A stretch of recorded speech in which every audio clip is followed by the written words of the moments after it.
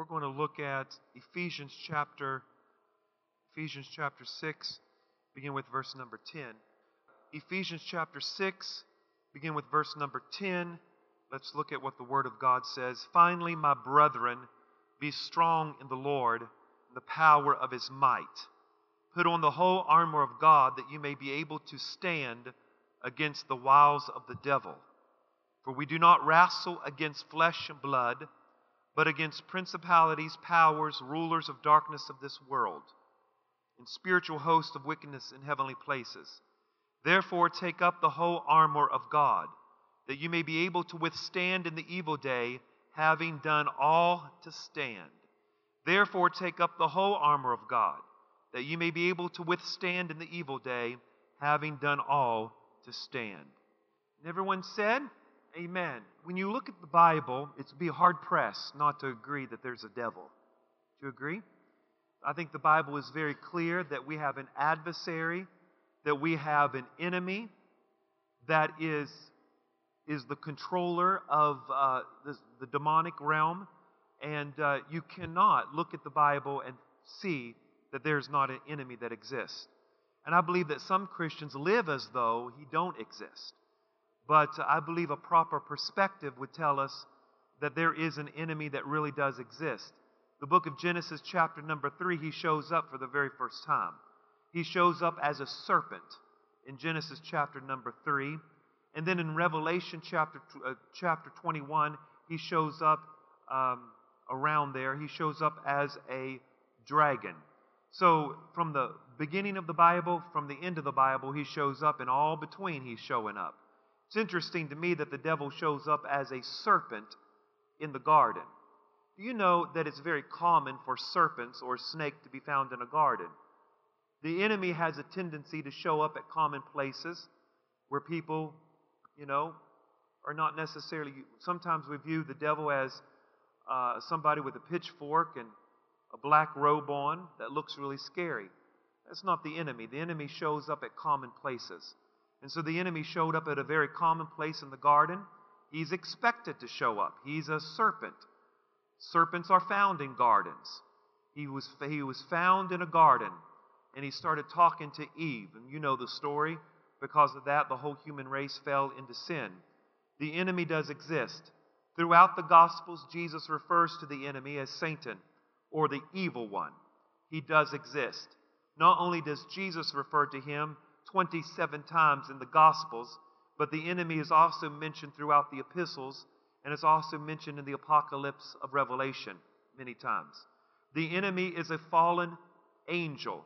He's recorded in the book of Ezekiel as a fallen angel. He used to lead worship in heaven. He led the choirs of heaven. He walked up and down the mountain of God. He had influence. The scripture tells us that he's referred to as an angel. Many theologians believe he was an archangel. We know that there's an archangel by the name of Michael. There's an archangel by the name of Gabriel. But also many believe that Lucifer was an archangel as well. These archangels, we assume, had jurisdiction over a third of the angels of heaven. So Michael had a jurisdiction of 1/3 of the angels. Gabriel had a jurisdiction over 1/3 of the angels, and Lucifer likely had jurisdiction over 1/3 of the angels. In the book of Revelation, it tells us that old serpent, the dragon, took 1/3 of the stars with him. He influenced 1/3 of the angels, and they rebelled with Lucifer, and because of that, Lucifer and those angels were fallen. And Jesus prophetically said, I saw Satan fall from heaven as lightning. And because of that, Jesus said that hell is prepared for the devil and his angels. Those angels are fallen spirits. They are demonic spirits that are now working on the hearts of men and women. I promise you, Lucifer probably is not after you tonight, but he does have a kingdom. He does have principalities, powers, rulers of darkness of this world, and he has a demonic realm that is after you. I do believe that there are demonic spirits that are after or have jurisdiction over certain cities. And I believe in certain regions there is demonic activity because where there is more people, there is more sin. Where there is more people, there is more sin. And you know that. populated areas with more people abundantly, there will be more sin or more sin activity. So Satan is on the rampage. Satan is after. It's interesting to me that Satan and God is after your soul. Your soul is very important tonight. Satan's after it and God's after it. God died for it. He shed His blood for it, and Satan is after it as well. That should prove to you tonight, ladies and gentlemen, that you are worth something. That proves to you tonight that you are worth something. When God wants your soul and Satan wants your soul, you are worth something. There is a demonic realm that's after your soul, and there is a spiritual realm. There is the forces of light wants your soul as well. Two kingdoms after your soul, and you've got to make a decision which side of the fence you're going to serve. You're going to go in the way of darkness or the way of light, but somebody's going to have your soul. You see, Jesus says what Jesus said to His disciples, you're going to serve two masters. You're either going to serve one or you want to hate the one, but you're going to serve one or the other. You're going to serve. So the Bible is very clear that Satan really does exist. He is referred to as many different names in the Bible, and we're not going to get into them, but his primary name is Lucifer, the son of the morning, because he was given that name by God, and he was the worship leader of heaven, or the worship leader. This angel that God created, he was a created angel. The Bible says prophetically that this man, this angel, exuded worship before God, walking up down the mountain of God, worshiping and praising God until iniquity was found in him. What was found in him? It was iniquity. It was sin. It was jealousy. It was pride. He wanted the glory of God. He wanted the glory of God. And since he couldn't get the glory, he's going to try to take you and I out. And we got to be aware. We got to be aware of his devices. We got to be aware of the schemes of the enemy. We got to be aware of the plans of the enemy, because I promise you, the enemy has a plan. He is very strategic. He is systematic. If you don't know, you need to know this. The enemy is very systematic. He's very planned. He has a strategy. His kingdom is very organized. You see this in Ephesians chapter number 6, and you'll see in verse number 12, the author here, who is Paul, clearly defines to us that the enemy has a kingdom, and this kingdom is systematic. This kingdom is organized. Look at verse number 12. He says, "For we don't wrestle against flesh and blood, but we do wrestle against powers. We wrestle against rulers of darkness of this age, against spiritual hosts of wickedness in heavenly places." You see, there is a dimension to the enemy's kingdom. He says, in this kingdom of the enemy, the kingdom of darkness, he says there's principalities, there is powers, number 2. Number 3, there's rulers of darkness. That's number 4. And then he says there's spiritual hosts in heavenly places. In other words, right above your head, there's a battle taking place. Above your head, the forces of darkness is waging against the forces of light above your head. And that is why when we come to the house of God, our worship sometimes is hindered. Do you know why I believe our worship is hindered? You think you're tired. You think you're exhausted. You think your mind, you've had a bad day or a bad week. That could be a part of it, but we don't fight against flesh and blood. There is the powers of the enemy is working against us through personalities.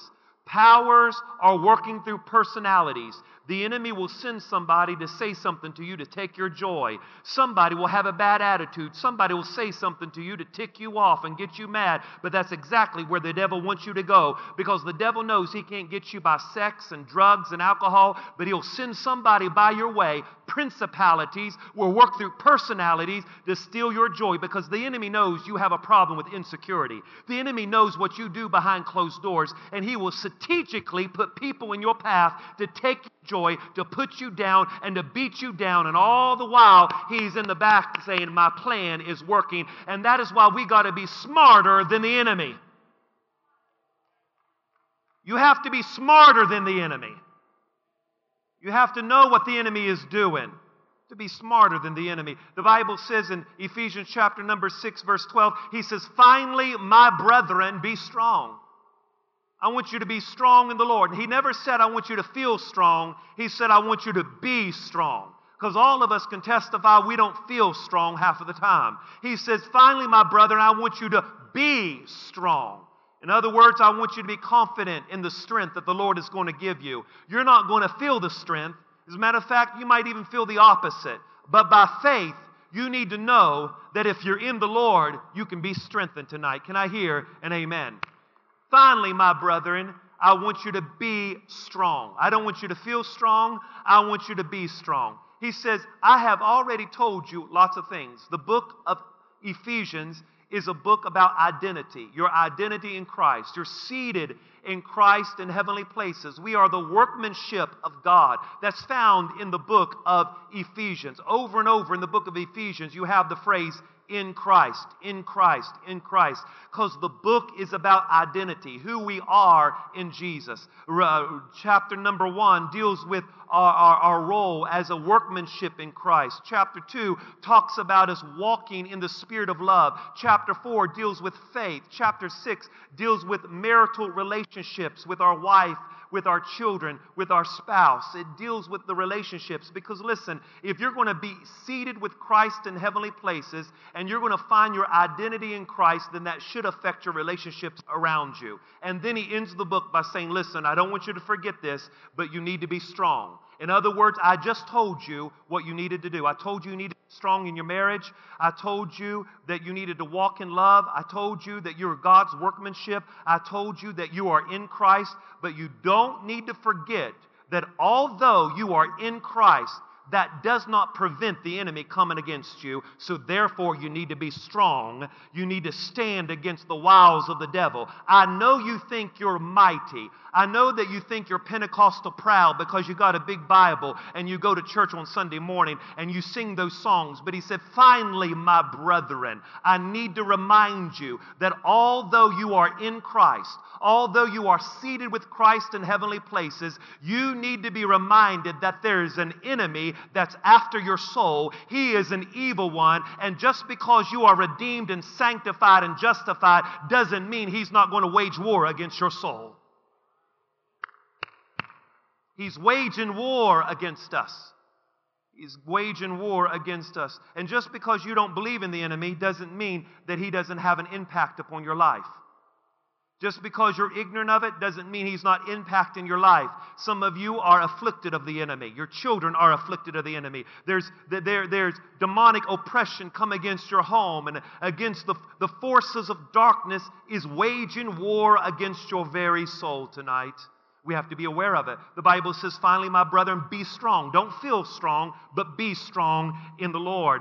He says, in the power of his might. You see, one of the things, number one, what I want to tell you is that you can't come against the enemy by willpower. You got to have divine power. Can I hear an amen? You can't fight against the enemy by willpower. And that is the humanistic philosophy of our day, that we fight against the enemy by willpower. I see all the time. People come to the front, they cry the ball, and they say, Pastor, I'll do better. That's willpower. I'll do better, Pastor. I'll do better. They go to rehab. They go to counseling. They go to this. They go to that. And they try to do better. Pastor, I'll stop looking at porn.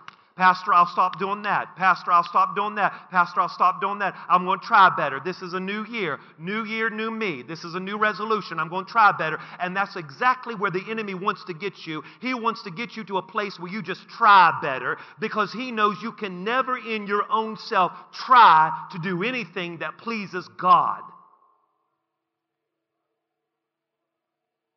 Try better. Willpower. The worship of willpower. I'll try better. I'll be better. I'll do the 7 steps to self-esteem. I'll do better. I'll read more. I'll pray more. I'll do better. You can't have willpower when you're facing the enemy. You've got to have divine power. Can I hear an amen? You've got to have divine power. And that is one of the great things about the Pentecostal church. Nothing wrong with other churches. It's liturgical. We celebrate them. But one of the things that we celebrate and emphasize is, behold, I give unto you power that you would tread upon the serpents and scorpions. The Bible says in Acts chapter number 1 and verse number 8, Jesus said, I want you to go to Jerusalem and I want you to wait on the promise of the Father, because in 10 days the Holy Spirit's going to show up and he's going to baptize you with fire. Can I hear an amen? You're going to be endued endued with power? Is there anybody tonight endued with power? Is there anybody tonight endued with the Holy Spirit? That you can't fight the enemy by willpower. He has given you delegated authority where you can stand up not in your resources, not in your identity, but you can stand up in the strength of the Lord and say what the Lord says and say, because He has anointed me, He has sent me to heal the brokenhearted. He has sent me to bind up those who are bruised. He has sent me to cast demons out and raise the dead and lay hands on the sick and they shall recover. It's not my power, but it is the power of God working in me and working through me to accomplish the plan of God. Hallelujah. Is there anybody in here that believes in the power of the Holy Ghost? You can't fight the devil with willpower. Some of you cussing the kids and kicking the cat and kicking the dog and cussing at this and throwing the remote control to the TV. The enemy is at work. Demonic forces waging a war against the forces of light. You've got to be smarter than the devil. He says, put on the whole armor of God, that you might be able to stand against the wiles of the devil. That you may be able to stand against the tricks of the devil. In other words, that's how he deceives us. He tricks us with something that looks good, smells good, looks righteous, looks godly. But Paul says you've got to be strong now, because he's going to try to trick you. I know, chapter 2, you're in Christ. You're seated with Christ in heavenly places, but beware that the enemy wants to trick you. Be strong in the Lord, the power of His might. He says, verse number 11b, put on the whole armor of God that you may be able to stand against the wiles of the enemy. Now listen to me, church.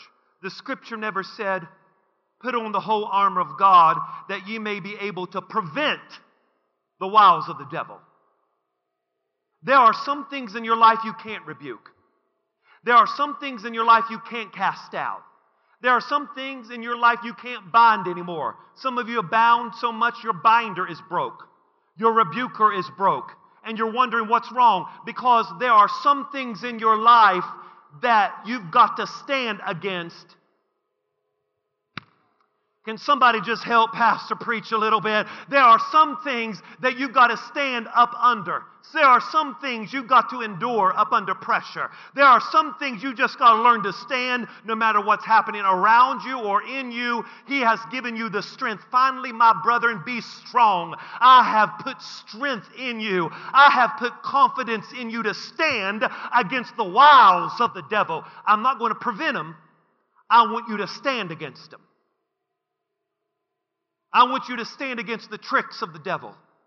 I want you to stand against the systematic tricks, the systematic plotting of the devil. I'll cause you to stand. And some people can't stand against the devil because they don't know enough of the Word of God to stand against the devil. They immediately are deceived and tricked by the enemy, and they fall into apostasy because they don't even know enough of the Word of God. So therefore they fall because the enemy has tricked them.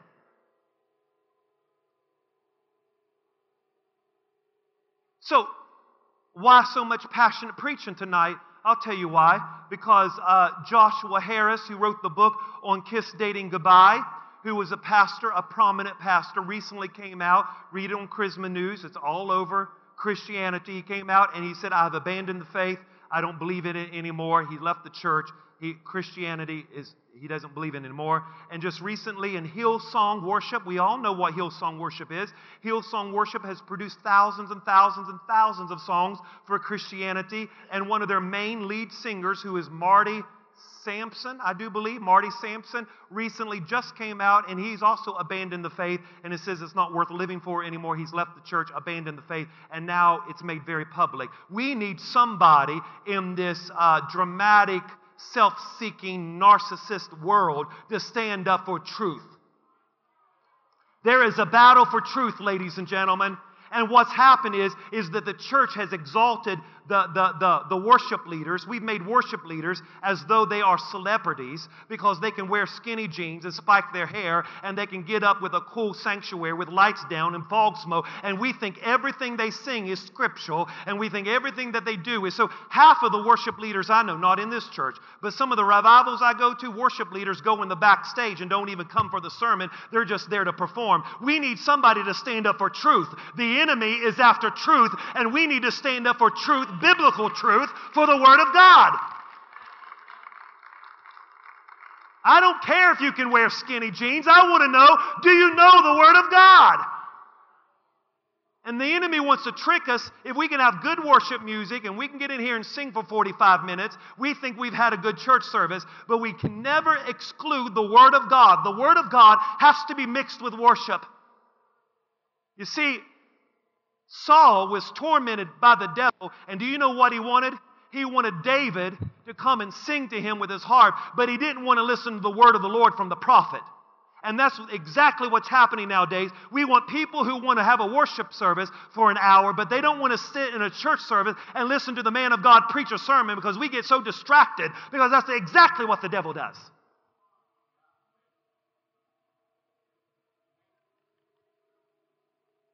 And so that now, therefore, Saul calls for David, get your harp out, play for me because I'm vexed with demons. David would play, and it would soothe his soul, but he would never repent because he wouldn't listen to the word of the prophet.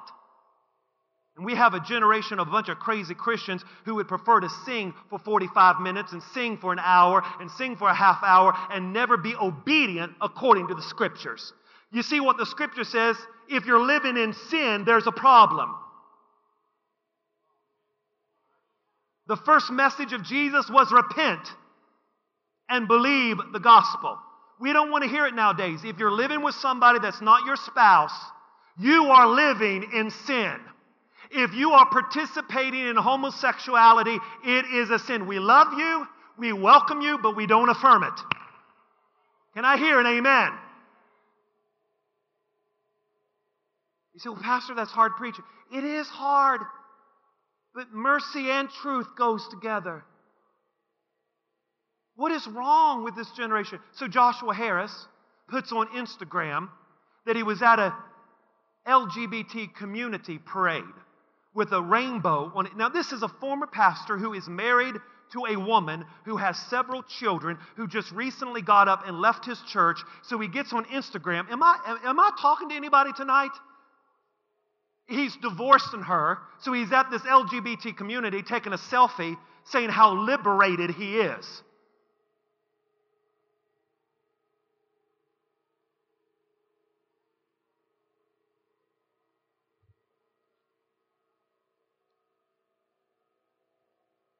Sometimes people marry to cover up their issues. Somehow he didn't deal with his issues. He's not rooted in biblical truth. And the enemy has deceived him. We don't wrestle against flesh. You see, it's more than just sin. It's a demonic spirit in this generation deceiving men and women from the truth. Did you hear what Pastor Josh said? I said there's a demonic spirit being loosed in this generation, and people are leaving the truth. Church members are apostatizing the faith and leaving the faith. You know why they're leaving the faith? Is because the enemy has come in and he has deceived their intellect and deceived their heart, and they've left and abandoned Orthodox Christianity. That's why Jude said in verse number 3 of chapter number 1, Jude, verse number 3, Beloved, while I was diligent to write to you concerning your common salvation, I found it necessary to exhort you to contend earnestly for the faith that which was once delivered to all the saints. For certain men have crept in unnoticed, who long were marked out for this condemnation. They've turned the grace of our God into lewdness. They've denied the only Lord, our God. That's why he said in verse number 11, he says to the church, he says, Woe unto you, Cain. Woe to them, for they have gone the way of Cain They have run greedily after the heir of Balaam for profit, and they have perished in the rebellion of Korah. Woe to them. It's exactly what's happening. People are going the way of Cain. What is the way of Cain? The way of Cain is willpower. The way of Cain is self-righteous. I'll do my offering the way I want to do my offering. I don't care how I'm supposed to. I'll do it the way I want to do it. And if God doesn't accept it, then I'm going to get mad and upset about it because I wanted to do it my way. God rejected Cain's offering, accepted his brother's offering, because there's a right way to worship and there's a process of worship. God is systematic just like the devil is systematic. There is a way to do things. There's an order to do things. And when you do it yourself, you get yourself in trouble. For you have run greedily after the heir of Balaam. You have done things for profit. You are in it for profit. You're selfish. You've done it for filthy lucre. And you have perished in the rebellion of Korah. What is Korah? Rebellion against authority. Rebellion against leadership. We hear from God too. And you know what God did? He opened up the earth and swallowed Korah and his company because of their rebellious attitude towards godly leadership. He said, woe unto them. Woe unto them, for they have followed the way of Cain. They have ran greedily after the heir of Balaam, and they have perished in the rebellion of Korah. He says, verse number 12, he says, you know what it is? He says, these apostates, they're depraved, they're doomed, because verse number 12, there are spots in the feast of your love feast. While they're feasting without fear, serving themselves, they are clouds without water. They appear real good. The cloud looks real good, but they have no substance. They talk a lot, but there's no substance. They sing a lot, but there's no substance to them. They're clouds with no water. They're carried about by the winds, late autumn trees without fruit. Autumn trees look real good. They're very colorful, but they're dying. There's no fruit on an autumn tree.